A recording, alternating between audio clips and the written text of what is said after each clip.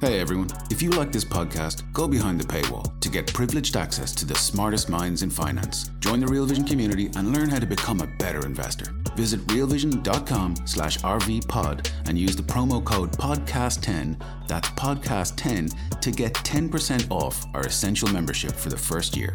Now, to the top analysis of today's crypto markets.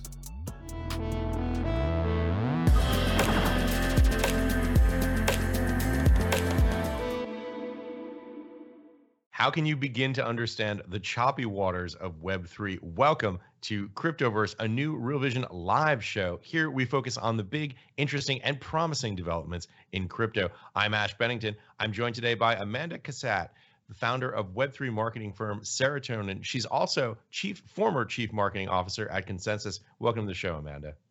Thanks so much for having me. It's a pleasure to have you here. We were talking a little bit off camera. You have an interesting background. Tell us about how you got into the Web3 space. Absolutely. So I began my career working at HuffPost, where I learned about the problems that creators face getting remunerated for the content that they create online because of, among other things, the double spend problem. I started getting obsessed with payments, started a startup that focused on getting creators online paid for their work. That was decentralized before there was really the technology to back it up. Learned about Ethereum from going to one of the first Ethereum meetups in New York as a result of my fascination with payments. Accidentally bumped into Joe Lubin, Andrew Keys, Christian Lundquist, was just blown away by the early folks around the Ethereum movement. It was clear to me that even though I didn't have the technical skills to diligence the code myself, I could diligence the people, and they were some of the smartest people I'd ever met. And so I joined the circus and became chief marketing officer at Consensus pretty early in 2016. It's really interesting to me because you'd already identified the key challenge that was attempting to be addressed in some ways. Obviously, digital assets have a broad array of applications, but you saw this sense of the aggregation of wealth to the network owners, folks like Facebook and Twitter, who actually owned the Web2 based networks, and rather than the content creators themselves who were creating the content. Talk a little bit about that dichotomy, what you saw there. You talk about this idea of remuneration, a fancy word for how do you get paid for your work. Talk a little bit about that split that you identified and how that's still relevant today. Sure. So actually, if you look in the original source code of the web, there's such a thing as a 402 error. You might be familiar with a 404 error, but you've never seen a 402 error because it's payment missing. And the reason that error code exists is because the original architects of the web intended for there to be a native payments layer inside of the internet. They didn't get around to making it. And so when the companies that we call the Web2 platforms, the Facebooks of the world, Googles of the world, started trying to figure out how to monetize, the only way to monetize was using payments that were a layer apart from the internet and aggregating attention and charging payments for that attention. So you get the classic Web2 advertising based business model that someone like Jaron Lanier calls bummer behavior modifications engines for rent. And that's how we ended up where we are. And so there's a way in which Web3 isn't something completely new so much as a restoration of the original values that went into building the web. And that means native payments such that you don't need to pay the piper, these giant intermediaries, in order to connect, let's say, a piece of content or really anything else with its market. Yeah, I agree with that completely. The idea that Web3 is very much an evolution of Web2. It's been a 50-year journey to get here, and you identified this key challenge with regard to Web2 being the problem of payments, the cost, the expense. This was something that was solved by Bitcoin, and this novel mechanism that Satoshi Nakamoto found for solving the double spend problem. Talk a little bit about where we are today, how you see the current state of play in the Web3 ecosystem. Sure. So in 2021, we saw a giant expansion of what we call Web3. And that term Web3, which wasn't that used before, it's been around a really long time, came to the surface. And the reason that came to the surface, there's kind of a Darwinian evolution of terminology that gets used if there's something going on that it describes really well. And so, originally when I started working in the space, most of the use cases were in some way financial. And so it made sense to call what we were doing cryptocurrency.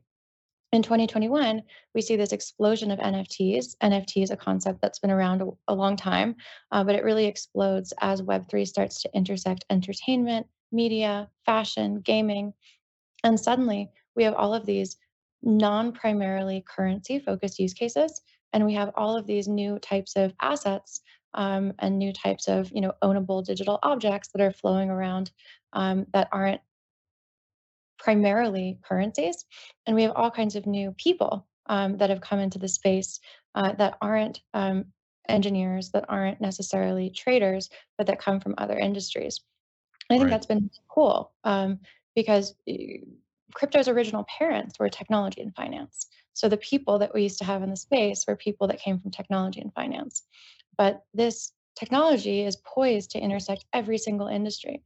And as it does, it's almost like a river that keeps on connecting new tributaries. We're going to intersect entertainment, gaming, fashion, art, but also real estate, also luxury, also sustainability and green tech. Also, we're going to intersect with what's going on in AI, and we're going to bring not just those technologies and those industries on chain, but also those people.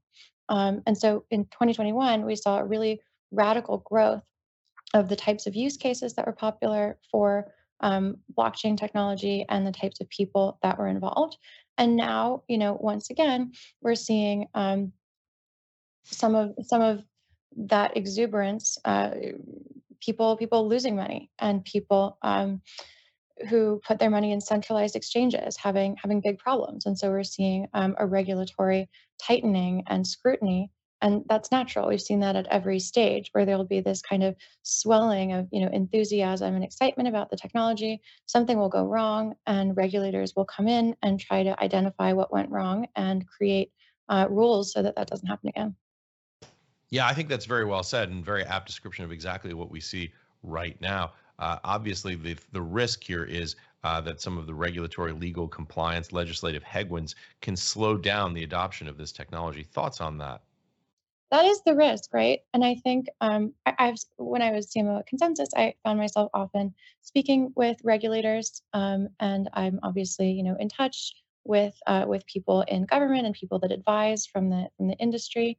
And I think it's just a matter of I think a good regulator has the mentality of how do we protect the growth of an important new industry, especially one with the potential to drive a lot of prosperity, especially for young people in a world where a lot of economies are contracting or where growth is kind of stimulated and artificial rather than natural. This is one of the few industries that's really genuinely growing.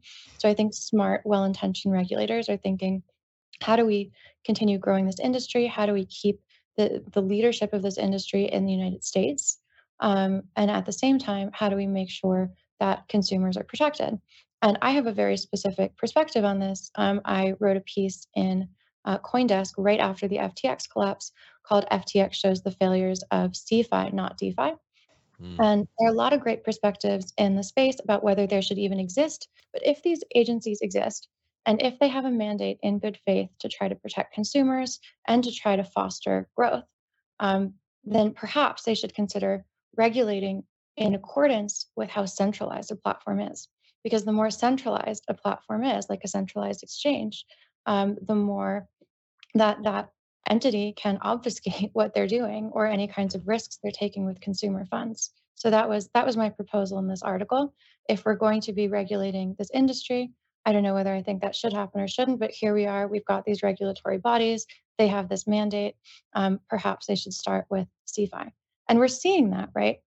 So you see this really interesting bill, the Blockchain Regulatory Clarity Act from the co-chairs of the Congressional Blockchain Caucus.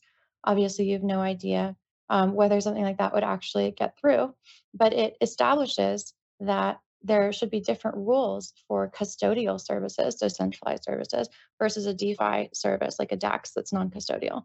And I Well, think let me that's a ask you this: really are you important distinction.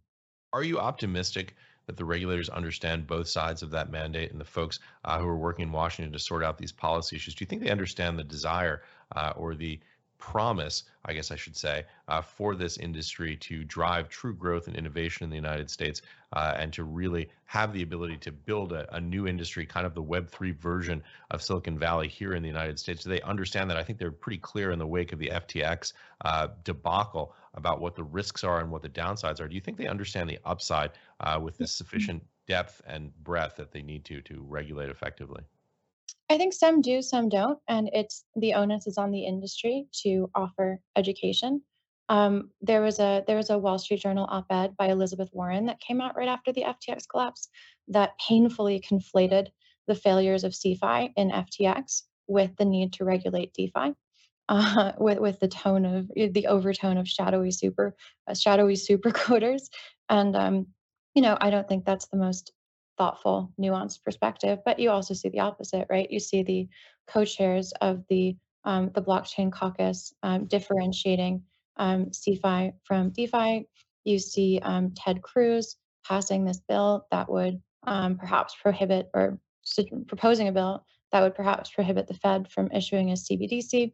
So I think that knowledge exists. I don't think it's universal, but I've personally, having watched the regulation of this industry in the U.S. so far, been impressed by the nuance that they've applied to things that are centralized versus decentralized.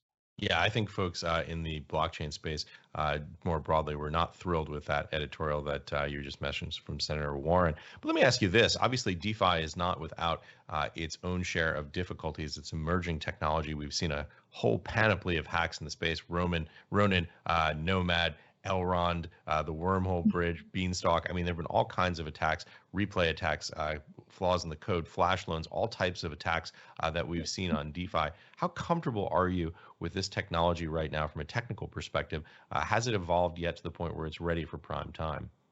Sure. So something like Ethereum, something like Bitcoin are anti-fragile systems, to use Yeah, the Nassim Taleb terminology, right? There wouldn't be so much value stored on the Bitcoin blockchain, so much value on the Ethereum blockchain if buyers believed that it could easily be hacked and see its value drained. And the reason for that steadfast belief is that those systems have been around for a while and they've benefited from many attempts to attack and hack them. And so over time, those systems deserve more trust because there's just been so much money in there for so long that if someone could get it, they probably would have. And obviously, it's not perfect. No one that understands anything about security would ever say this is 100% guaranteed that no one can ever hack it. And you should be worried if you ever see something making that statement. But over time, it's battle tested protocols that are the most safe. And so passing a sweeping judgment on DeFi doesn't make sense because some of the protocols have been battle tested over a long time with many audits, with many attempted hacks, and some of them are newer. But um, what I think is preferable about DeFi over CeFi is even if there's an error in the code, it's a transparent error. Something could potentially fix it and find it. Whereas with a centralized platform, currently, it's completely opaque what they're actually doing with, let's say, consumer funds, like what happened with FTX, like what's happened with a number of the other CeFi platforms that have collapsed. And so right. I think we're going to have people are going to rightfully trust these platforms more as they're more battle tested.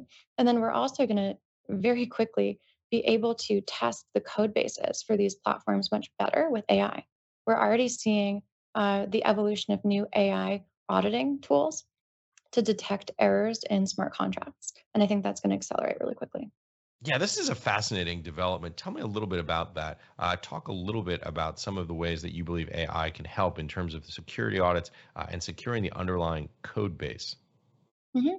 So, one of the first AI use cases that's actually been around quite a while has been Copilot on GitHub. And that is a helper that allows you to write more code than you would be able to do otherwise. And it's not at a point yet where your average person, in my opinion, can just start coding without any coding knowledge, but it's going to get there. Right. And that's going to be um, much more um, trustworthy code than code purely generated by humans. And also, you can have multiple different AIs to check it. And so, I think we're going to see fewer errors, hacks, mistakes. I think something like the Ethereum DAO hack probably wouldn't happen if a really high quality AI had audited that code base or multiple different super high quality AIs. And so, I think the ability to write code really quickly in the blockchain space and the ability to audit that code much more effectively is one of the coolest benefits that we're going to see from AI plus blockchain in the super near future. Yeah, it's an incredibly interesting topic. I want to talk a little bit about some of the UI UX issues in the space, user experience, and basically user interface issues.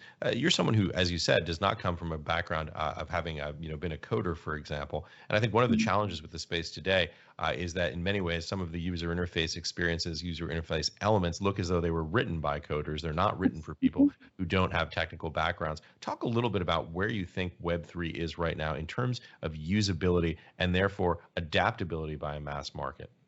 Sure. So there's a fundamental trade that happens when you go from Web 2 in terms of custodying assets to Web 3. And I don't think it's a real Web 3 onboarding if you're not custodying your own assets. So when I refer to Mm, Web 3 or Web 3 wallets, I mean self custodial, self sovereign, offering root ownership.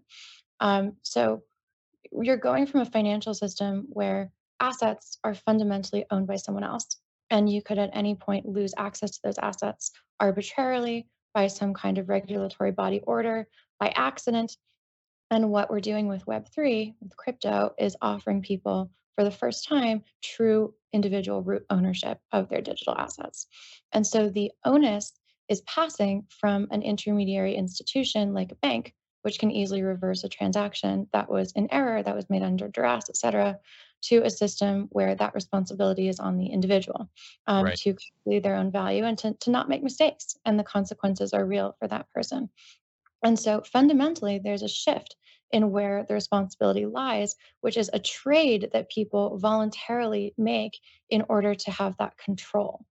And so there's a degree to which it's always going to be harder because that burden is on the individual if they're going to root own their own assets.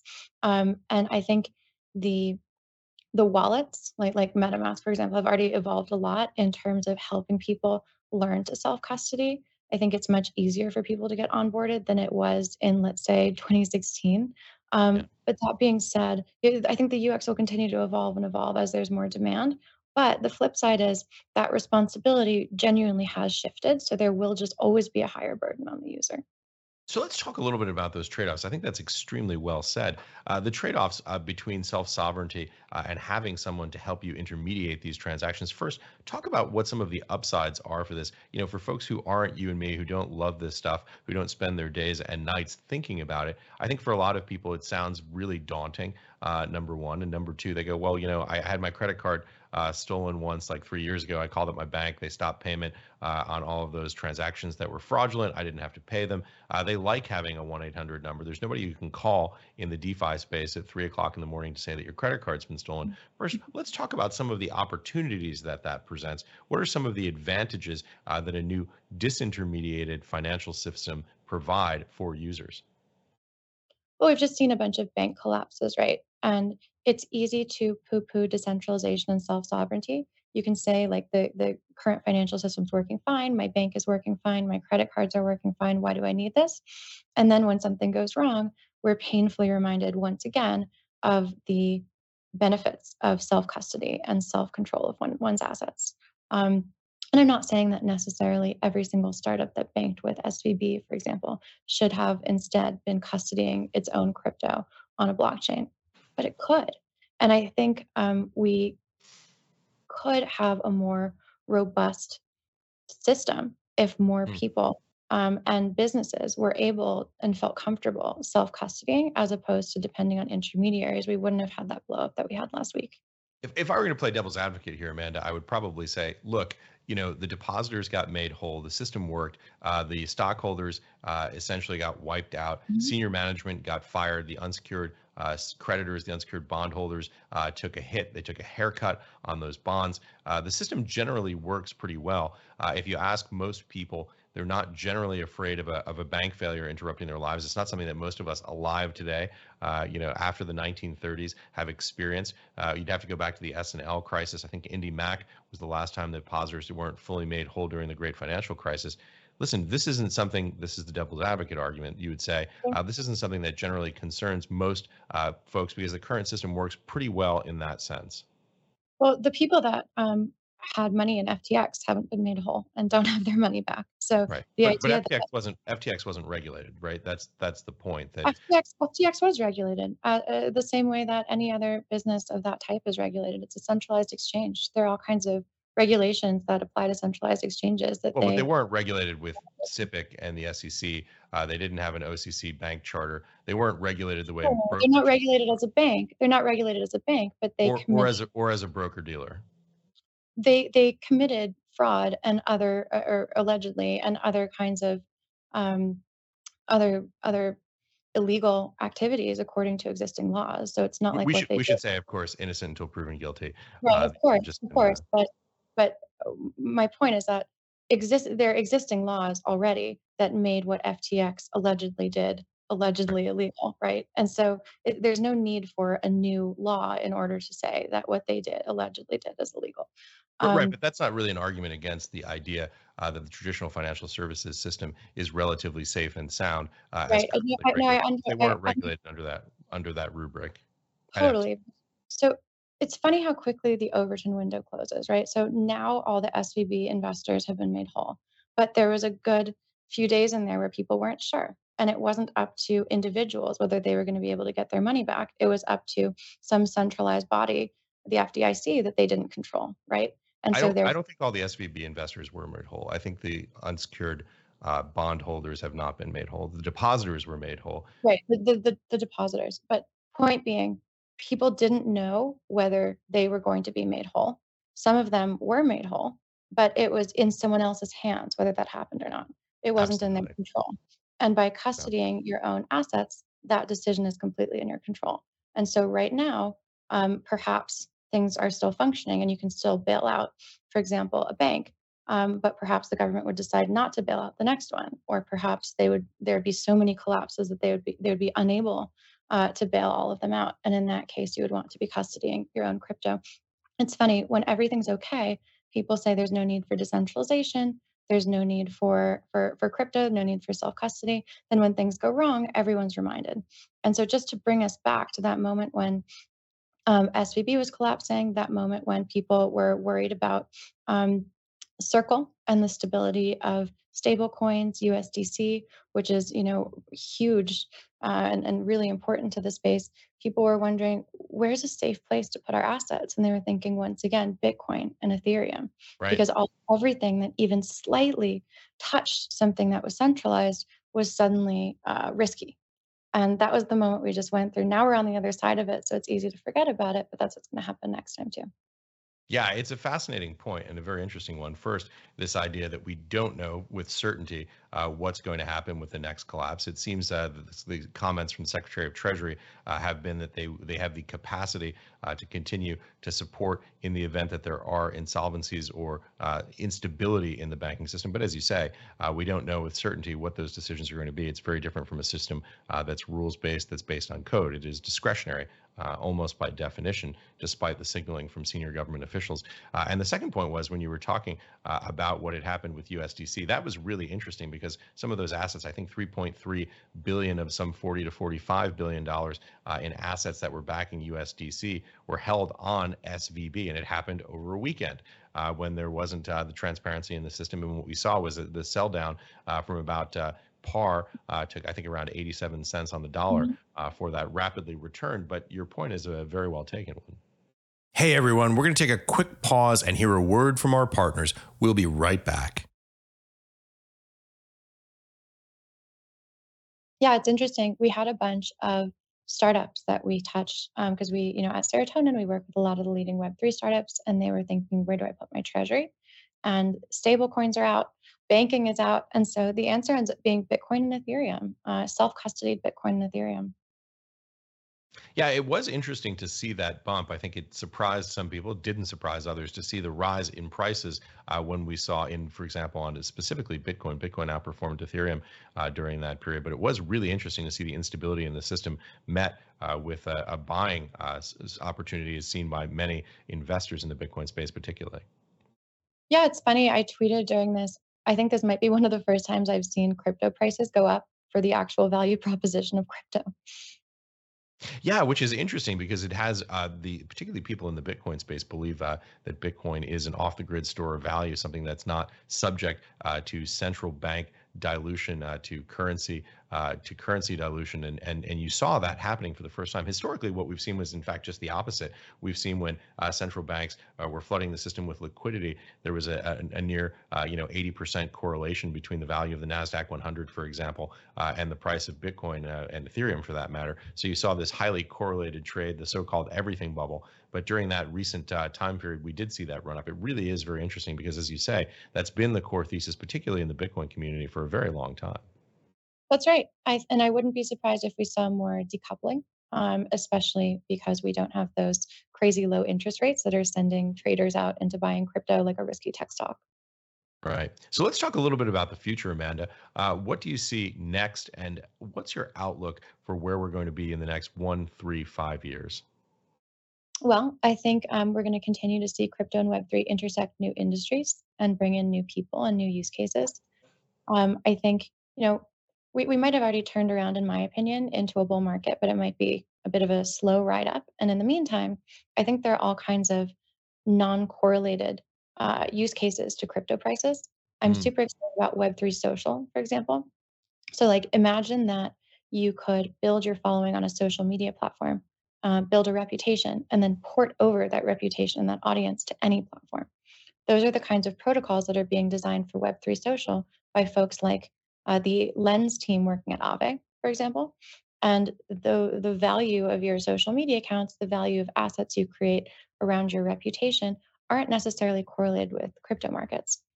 The So, other so let thing me see we're if I understand this idea. So the idea here is basically it's kind of the self custody for Web3 applications. This idea that essentially your reputation, your followers will be transferable, and it's not reliant on, for example, Facebook or Twitter or Instagram to be the custodian, essentially, of your reputation, of your identity. exactly. And I'm excited about that, especially when we're in kind of a down market, because creating value in that way and holding value as an individual isn't particularly correlated with crypto prices. So I think we're going to see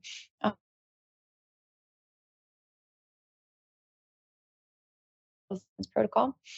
Another thing I'm super excited about are real world assets on chain. We're starting to see real estate and Mm, luxury really go on chain. Also, a lot of really big companies starting to use Web3, like the Starbucks and Chipotle's of the world. It's going to be a no brainer to use Web3 for things like membership programs, the right. equivalent of airline points, and that's going to take off. And that's another non correlated use case, right? You don't look at the money markets and look at how the yuan is performing against the ruble, against the dollar before you buy a pair of sneakers or before you buy a cup of coffee. In the same way, when you're participating in these various Web3 enabled rewards programs and buying normal things in your day to day life, you're not looking at crypto markets and it's not correlated. You might look at your bank account, but you're not going to look at the crypto market. So I think we're going to see a lot more of that with real estate. Things like roof stock, selling even like a home as an NFT is super interesting. I think we're going to see more of that. Luxury, we're going to see NFTs become the new receipt and the new certificate of authenticity that's going to prove provenance of any kind of asset, whether it's digital or physical. And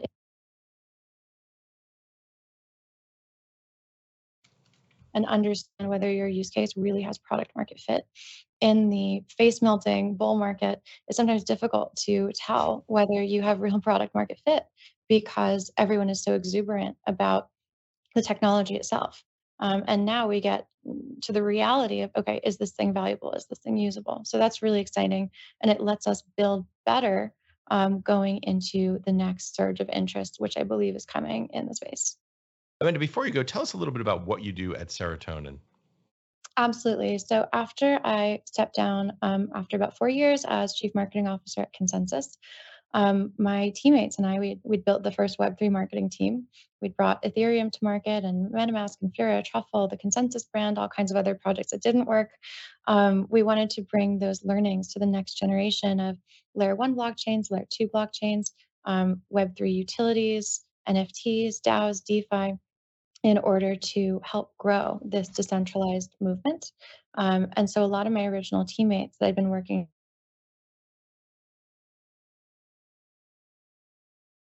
the largest Web3 native marketing firm. We work with a lot of the leading brands in the space. Check out serotonin.co to see a list of our partners and everything that we do. We also started reinvesting our profits in building software companies. We have so much cool surface area with different projects in the space. whether those are Web3 startups or whether those are companies like Sotheby's that are coming from the traditional world or Web2 into Web3, that we can learn really easily what's missing in the market and what they would use if only it existed. We started building out those teams ourselves, raising venture capital into them and spinning them out. The first of those spinouts was Mojito, which is the leading NFT e-commerce backend that's used by Sotheby's, CAA's talent, and many more. And the most recent is Franklin, which just spun out. We're just about to announce its raise, actually, and that's hybrid cash and crypto payroll for Web3 startups that want to pay their teams with crypto from their treasury. So please check out Serotonin and also Mojito and Franklin. Amanda, thanks so much. I understand you can stick around. We're about to welcome another guest, but you're going to stay with us and do some questions at the end? Totally. One more note, though. I also have a book coming out on April 4th. It's, I believe, one of the first Web3 business books from a major publisher. It's coming from Wiley. And it's called Web3 Marketing. And it goes through our journey, helping bring Ethereum to market, as well as a lot of the examples we've seen along the way of what's worked, what hasn't. And it should be a pretty good history of Web 1 through the metaverse, DeFi, all the above for anyone, even without a technical skill set. So please do check that out. The link to pre-order that is in my Twitter bio at Amanda Cassett. Fascinating. I'd love to read that myself. All right, we're going to be right back. But first, we want to show our viewers a clip from the latest Raoulpal's Adventures in Crypto. Raoul spoke with Brett Tajpal and Greg Tusar from Coinbase International. You can sign up for free at realvision.com/crypto to watch that video in full. Here's a snippet from it. When you speak to clients and the institutions around the world, what are you hearing? Well, again, going back to that observation that we had a long enough sustained bull market to allow people to do the right diligence. So a lot of these cases, we have this stat that I like to cite, but no one seems to think it's as relevant as I do, which is 25% or 25 of the world's largest hedge funds are onboarded and active at Coinbase. That's a big deal. It took most of them a year to 18 months to do the operational due diligence to satisfy themselves, and now they're actively trading. And so if I look at, I can almost put them on a spectrum by type of client. Hedge funds are early and active, and you're right, some of them are very opportunistic, so they come and go with risk on and risk off sentiment. But what's interesting is that as we were getting, we're still progressing through this, but the world's largest asset manager, BlackRock, made a giant investment. Everyone took note of that. Everybody, people that had looked at crypto and dismissed it, and everyone that had made the brave step to go in, which was a validation. And Apollo is in the space as well, as we know. I mean, that's another validation. And also the space, and many others. And so the asset management community, generally speaking, is sort of progressively moving towards onboarding. They don't seem to be quite in the same rush as they were in sort of the massive bull market, but you're going to hear a whole bunch of new product launches coming up from clients next quarter. So we had a bunch of things that were meant to have been launched in the fourth quarter of last year. There's now been, FTX was a catastrophic for sentiment, but it made everyone double down on ODD, operational due diligence. And now a whole bunch of fund launches will come back to the market, I think, in the next quarter.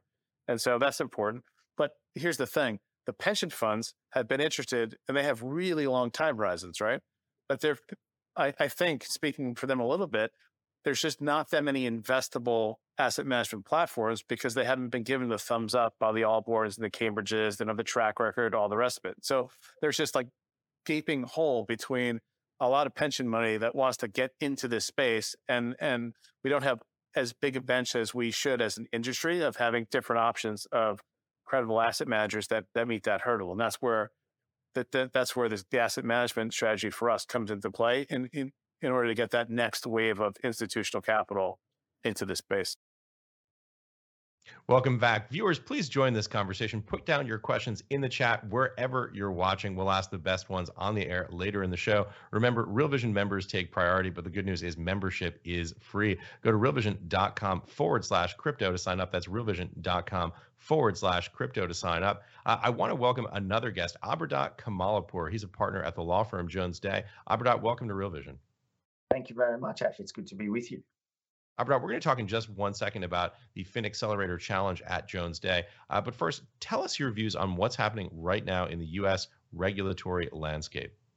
Well, it's interesting. I'm not going to specifically mention any particular companies or names for obvious reasons, but it seems to be a further push with regulation by enforcement, in effect, that we've seen, the SEC get more aggressive on staking products, getting more aggressive on various platforms and what they're doing. We saw this morning the CFTC taking action. We're seeing more and more enforcement taking place. And we would love more to have guidance, frankly, from regulators and more regulation to be put in place as opposed to enforcement action to support the industry. Okay, so without mentioning any specific names, the idea of a Wells notice being sent to one of the largest players in the crypto space, talk a little bit about what a Wells notice is as a general proposition, what it means, and what its significance is when a financial services firm receives one from SEC. Well, it basically is an initial step of the SEC setting out what its intentions are in connection with the counterparty. And the counterparty then has an opportunity to respond. What I think is interesting is that the particular counterparty, without mentioning names, is listed, highly transparent. It's an interesting choice for the regulators to go after. I think there's so much bad actors out there that are not as transparent and not taking proactive steps to try and create transparency and manage KYC, etc. That need to be subject to enforcement. I just thought that was an interesting choice without saying much more. So what does it mean for other players in the industry? For example, if you're a highly regulated financial services institution, you're a bank, you're a brokerage house, you're interested in crypto, you're interested in digital assets, you're interested in all the points that Amanda made earlier about Web3, and you see this Wells notice being served to what is generally viewed, at least in the space, as a good actor. What does that say to you, and what sort of impact does that have on your own willingness to attempt to participate in this decentralized revolution? Well, it's quite interesting. I think if you're already a regular, if you're an exchange that is already regulated, you already have broker-dealer arrangements, you already have all the sort of setup of having segregated parties involved with the exchange, different brokers, different CSDs, etc. In some ways, the position that the regulators are taking is saying, look, we want to regulate these exactly like how we regulate the securities market, despite the fact that some of these instruments, they've gone out in the past and said they're not securities. We want to regulate them the same way. That's the general messaging. So I think for traditional institutions, in some way, that may not be such a bad thing because you already know how to manage such instruments. You already have all the regulatory authorizations as well. So in some ways, it's moving, the industry towards those kinds of institutions that already are in place, already manage traditional financial instruments. They're in a safer spot, frankly. Albert, tell us a little bit about what your view is of the industry right now and where the risks are. It's interesting because we have a whole series of different aspects, as you mentioned or alluded to earlier. You have these questions about whether, for example, Ethereum is or is not a security. You have questions about AML, KYC, anti-money laundering, know your customer. You have questions about the OFAC compliance, ability to enforce, particularly around stake protocols like Ethereum. What's the general 50,000-foot lay of the land that you see as an attorney who is very experienced with these issues? Well, it's obvious that suddenly there's a real focus on all the regulatory elements associated with the industry, which I think with earlier guidance, a lot of this could have been sort of managed better. Suddenly it's all happening in one shot. And, some of these platforms have been around for many, many years. The regulators could have taken steps proactively to manage these things with them earlier, but suddenly it's happening now. So I think the industry is subject to some regulatory stress. But I think there are other elements within the digital assets industry, such as, real world assets going on chain or securities, institutions that are creating securities on chain products. That are not going to be really impacted by this because they're going to comply with the existing regulation in any event. They're just using the underlying technology to implement their financial transactions. So I think you have that sector that is growing, frankly, and doing really well, and there's more involvement. Digital Assets Week California that's coming up in May is very reflective of that. You have retail investors taking a hit, as we saw with FTX. Yes. Maybe I have a little bit of a New Yorker's view of the world, but when Sam Bankman-Fried is on the cover of the New York Post multiple days in a row, it's probably something that regulators down in Washington are taking notice of.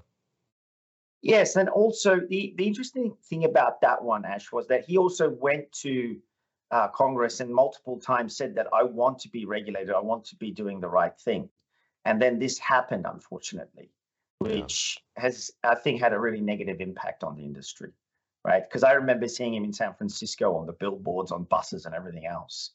And unfortunately, what happened has actually accelerated this process in this fashion.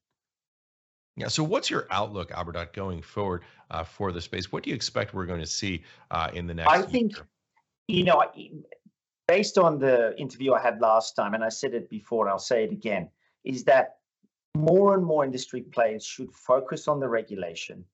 And then if you're creating a product, if you think that it is a security, don't be ashamed of that.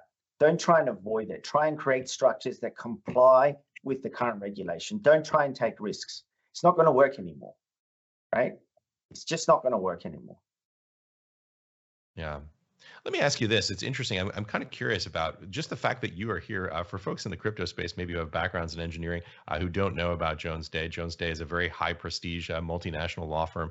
You guys do a couple of $1 billion worth of revenue every year. You've got a lot of Fortune 500 clients. What's it like working at a law firm and working in the crypto space? What do your colleagues say to you when you tell them that you're in crypto? Well, it's quite interesting. We have just to give you a feel, the interest in the sector here at the firm. We have a young lawyers group, the digital assets ecosystem group. There's over 110 associates that are involved in that are really actively involved in that space. I think the firm recognizes that, you know, the financial services sector is going to be subject to massive innovation, and DLT and blockchain is part of that. And we're just going to go through this evolution that we're going through right now, right? It's just an evolution of an industry. And the firm is very supportive. I mean, we have our FinAccelerate program, which is an accelerator program focused on supporting fintech companies and digital asset companies.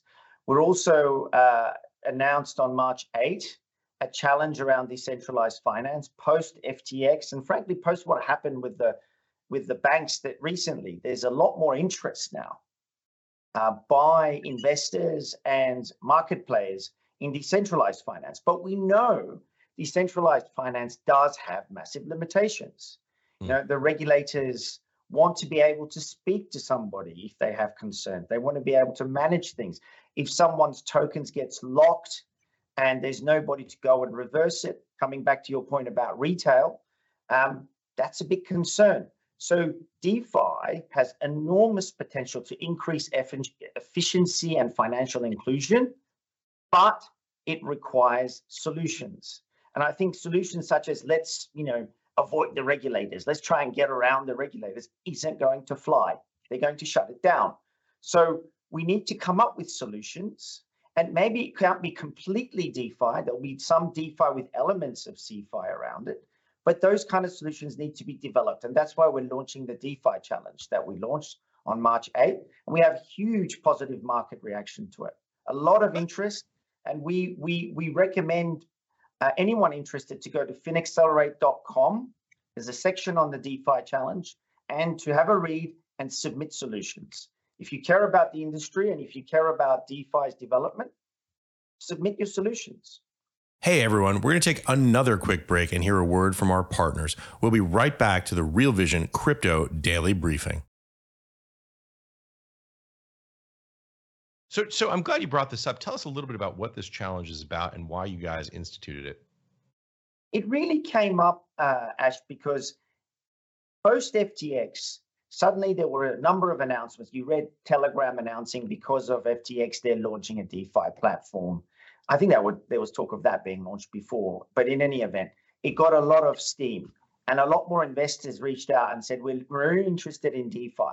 We want to look at DeFi, but we don't want to invest in something that the regulators are going to shut down, or institutional investors are simply not going to use. We don't want to do that.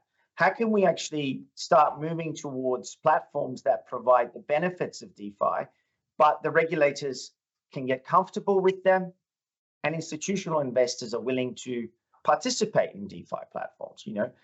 Issues like KYC, sanctions, it's just one area. Issues like if something happens with digital assets that are put on the platform, they're locked or there's a code failure or hack. How do I deal with that? How do I reverse that, right? Who do I talk to if I have a problem? These are real issues. And if you want DeFi to actually thrive, you need to have solutions around these things. And I think some of these solutions are technology-based, and some of them are frankly structural, legal, standard, and regulatory-based solutions. So it could be suggestions on regulation, suggestions on how you deal with, if somebody's tokens get stuck, maybe we have to have some kind of arbitration mechanism involved with the DeFi platform and community to allow for, to unlock that and take steps to deal with that. Because if we don't, then it's going to be subject to regulation and shutdown. We just know that, right? Especially with what's been happening. So we need to take steps to make it acceptable. And the time is now. Let's bring Amanda back into the conversation. Amanda, I know you've been listening to Aberdot's comments. I'm curious what your reaction is.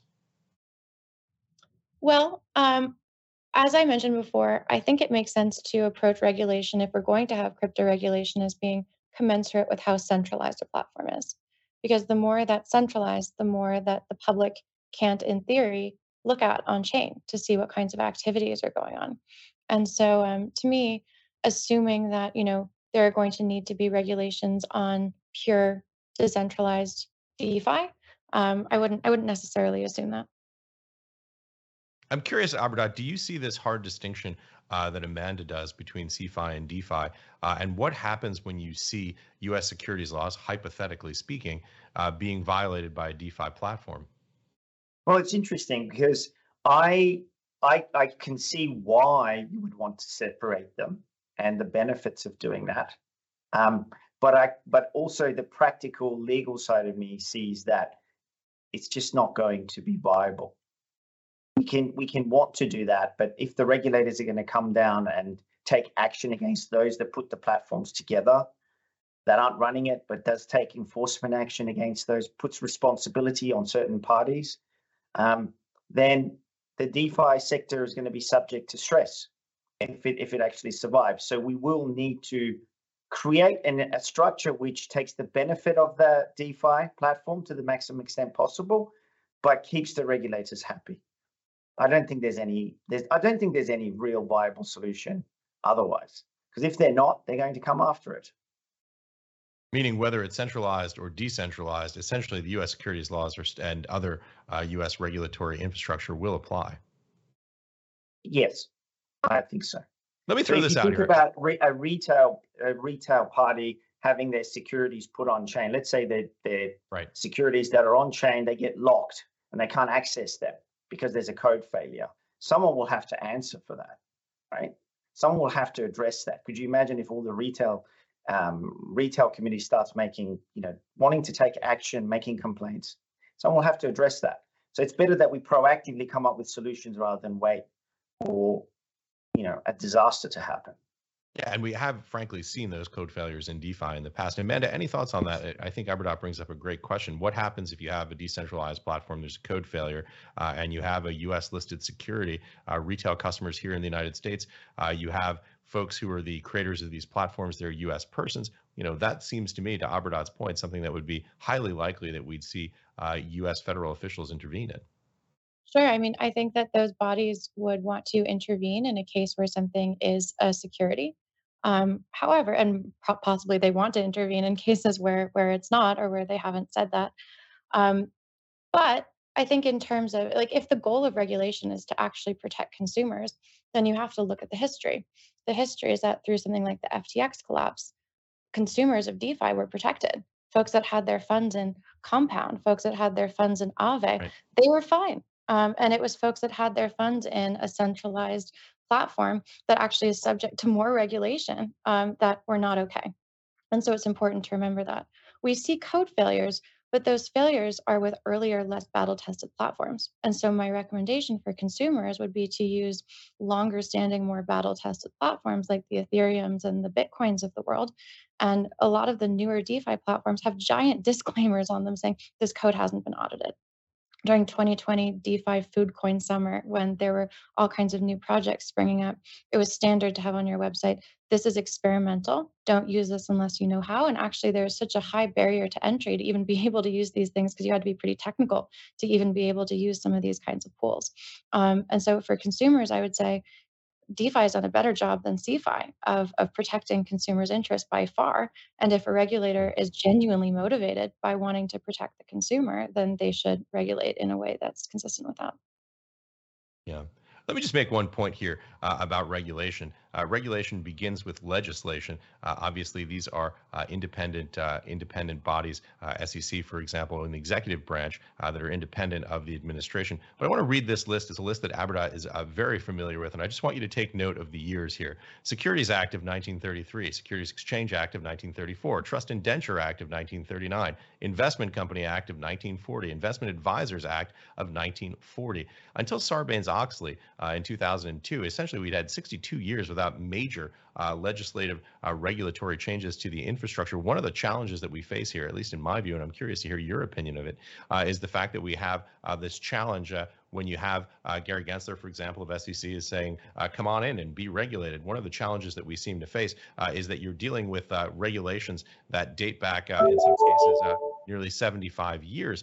This is really a challenge for the ecosystem. What do you guys think in terms of the legislative component of this? Do you think that's something that we're going to see playing out potentially in the future, or is that just politically infeasible right now? Abdot, first to you. Sure. Firstly, I wanted to just mention, I agree with Amanda's point that the DeFi users benefited from having their tokens on DeFi as opposed to CeFi, and with what happened with FTX. But coming back to your point, I totally agree with you that we need up-to-date regulation dealing with the financial services industry today and how these products are regulated. Some of them are clearly not securities, and they shouldn't be treated as securities. There's no doubt in my mind.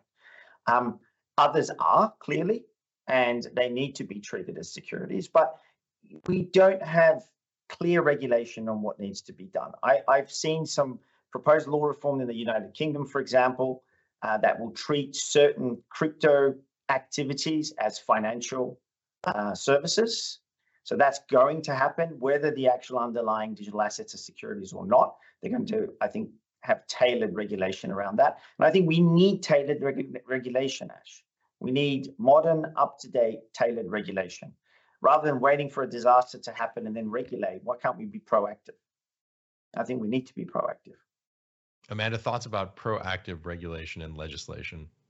I think if we're going to have these regulatory bodies with the mandate that they have, and that's an if, then they should update what they do to modern times. I agree with that.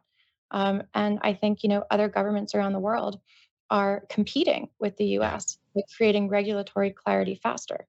And people in this industry vote with their feet.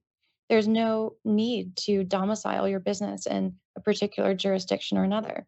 So we're going to see individuals and businesses select to create prosperity in jurisdictions that have rule of law and that also enable fertile ground for the growth of this industry. And so I think, the US has been this incredible leader, a space where companies feel comfortable experimenting and creating value. Yeah, extremely well said. And the issue of global competitiveness here in the United States is such an important one, particularly for those of us living here who believe that the United States should be the leader in Web3 technologies as we were in Web 1 and Web 2. I wanted to jump into some questions. The first one comes to us from Gary from the Real Vision website. And the question is, in the event of a US ban on crypto assets, which tokens would be most affected in your opinion and why? Obviously, a little bit of a skeptical or cynical question from Gary. What do you guys think about this? Well, I think probably just playing out this idea. I don't think this is going to happen. Playing out this concept. What generally happens when you try to ban crypto, quote unquote, is shutting down the centralized endpoints for taking crypto into fiat and putting fiat into crypto. Whereas there are all kinds of different DeFi operations that one can do on chain without actually converting back out into fiat.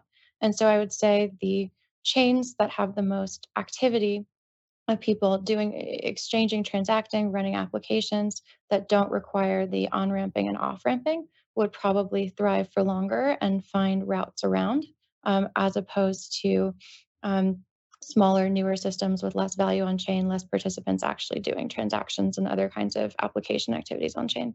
But I do think it would have a pretty chilling effect, at least temporarily, for such a ban to happen. And I think it's probably pretty unlikely. Here's another question. This one is for Abradot directly. This comes to us from Ralph on the Real Vision website. What issues, if any, does GDPR pose for crypto? And by the way, talking of European regulation, there's some, the European Parliament, I believe, is about to vote this week on an anti-money laundering bill that puts caps on the amount of crypto that can be exchanged. Talk a little bit about the regulatory landscape that you see in Europe. Well, it's interesting. In some ways, Europe is pushing ahead with MiCA and trying to be proactive and create a regulatory framework. They also have the DLT pilot regime. I mean, one of the big issues that a lot of platforms had that wanted to, for example, have digital assets on their platform that was securities is that they needed to have a CSD involved, Central Securities Depository. And the DLT pilot regime allows you to actually use the regime to test certain platforms. So I think in some ways they're being more proactive, Ash. And the same with the UK and the FCA and its guidance that's been constantly given out on digital assets. But one just point I wanted to make, and that was on Amanda's point about the industry's location. I think, yes, in terms of platforms being based in the US, if we have a very enforcement-focused regulatory approach, a lot of those platforms might leave. But that doesn't mean that you can operate offshore and tap US investors legally, right? So having workarounds, etc., that means that you're breaching laws. And if you're caught, you're going to end up being subject to sanction.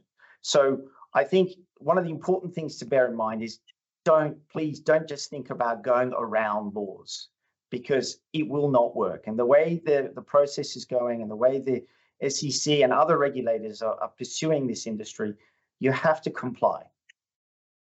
There's just no getting around it. My comment, I agree with that. My comment was more focused on just making sure that we have the tax base, and having the domiciling, like your first point, right? Like you want the businesses that are creating the most value in this industry to be taxable in the US, to be domiciled in the US, to be hiring employees in the US. But yes, I agree with your point. I wanted to end on just a couple of questions, one for each of you, from the same viewer, from Monkey Boy on YouTube. This is a great question, Amanda. The question is, what is Web3 anyway? Seems like there are a lot of different definitions, but I never get a real answer. What's your definition of Web3? Let's do it. It's the next generation of the internet being built on decentralized rails on a blockchain. Nice and simple. Okay, final question. Same viewer. How do you custody your assets legally and safely? Let's get this from both of you, because this idea of self-custody is such an important one. How do you self-custody your assets safely and legally? First to you, Amanda. It's kind of painful that legally is even a question, because it means that subconsciously this person thinks it might be illegal to control and hold your own assets, which it's not, right?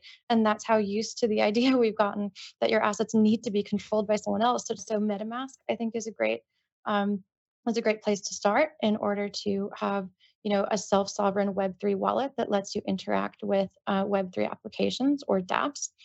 Then for a more serious solution that's secure and off-chain, it's called a cold wallet, as opposed to a hot wallet. You would want to consider a product like Ledger and store your crypto on a device. And then what you do with that device is a matter of physical security. All right, so let's get this question also to Abradot. We should say, of course, not financial advice, not legal advice, but general thoughts, Abradot, on self-custody and doing so. Go ahead. So if it's your own assets, you can custody your own assets. There's no legal issue with custodying and controlling your own assets. It's only when you actually have third parties holding your assets that the regulation becomes relevant. Now, if we're talking about, and it depends on what the custodian is holding, right? If the custodian is holding something that's a regulated financial instrument, they need to comply with the relevant regulations. But self-custody is basically you just holding your own assets, and there's no issues with that. And Amanda mentioned a few options there. There are other options. The big issue with self-custody, of course, is always around loss of keys Right. If people die or something happens, then they want to leave that for their successors, etc. That's the big issue. Or if they forget their password or whatever, that's the main issue around self-custody. But A that's not subject for another important conversation. Unfortunately, we're about to run out of time here, but I wanted to get final thoughts from you really quickly. Abradot, final thoughts, key takeaways that you'd like to leave our audience with. Well, look, I think that, frankly, the sector has enormous potential. I don't think it's going anywhere. I think we're just going through an evolution right now. And you have to evolve. As a business, you have to evolve. And I think DeFi has huge potential and can actually deal with so many deficiencies that centralized platforms have. And we would like to hear from those that have solutions for DeFi. So go to finaccelerate.com and make a submission on the DeFi challenge. Amanda, final thoughts, key takeaways. I agree. I think it's an evolutionary process. I think we're going to see even more use cases emerge this year. I think next year we're going to maybe get over some of the growing pains that we've had on the CeFi collapses and regulatory side this year. And I'm super optimistic. Great conversation, Amanda, Abradot, from both of you. And interesting to have you guys on together, two people with very different backgrounds, with different views. Really interesting conversation. Thank you again. I hope you'll join us again soon. Thanks very much, Ash. Thank you.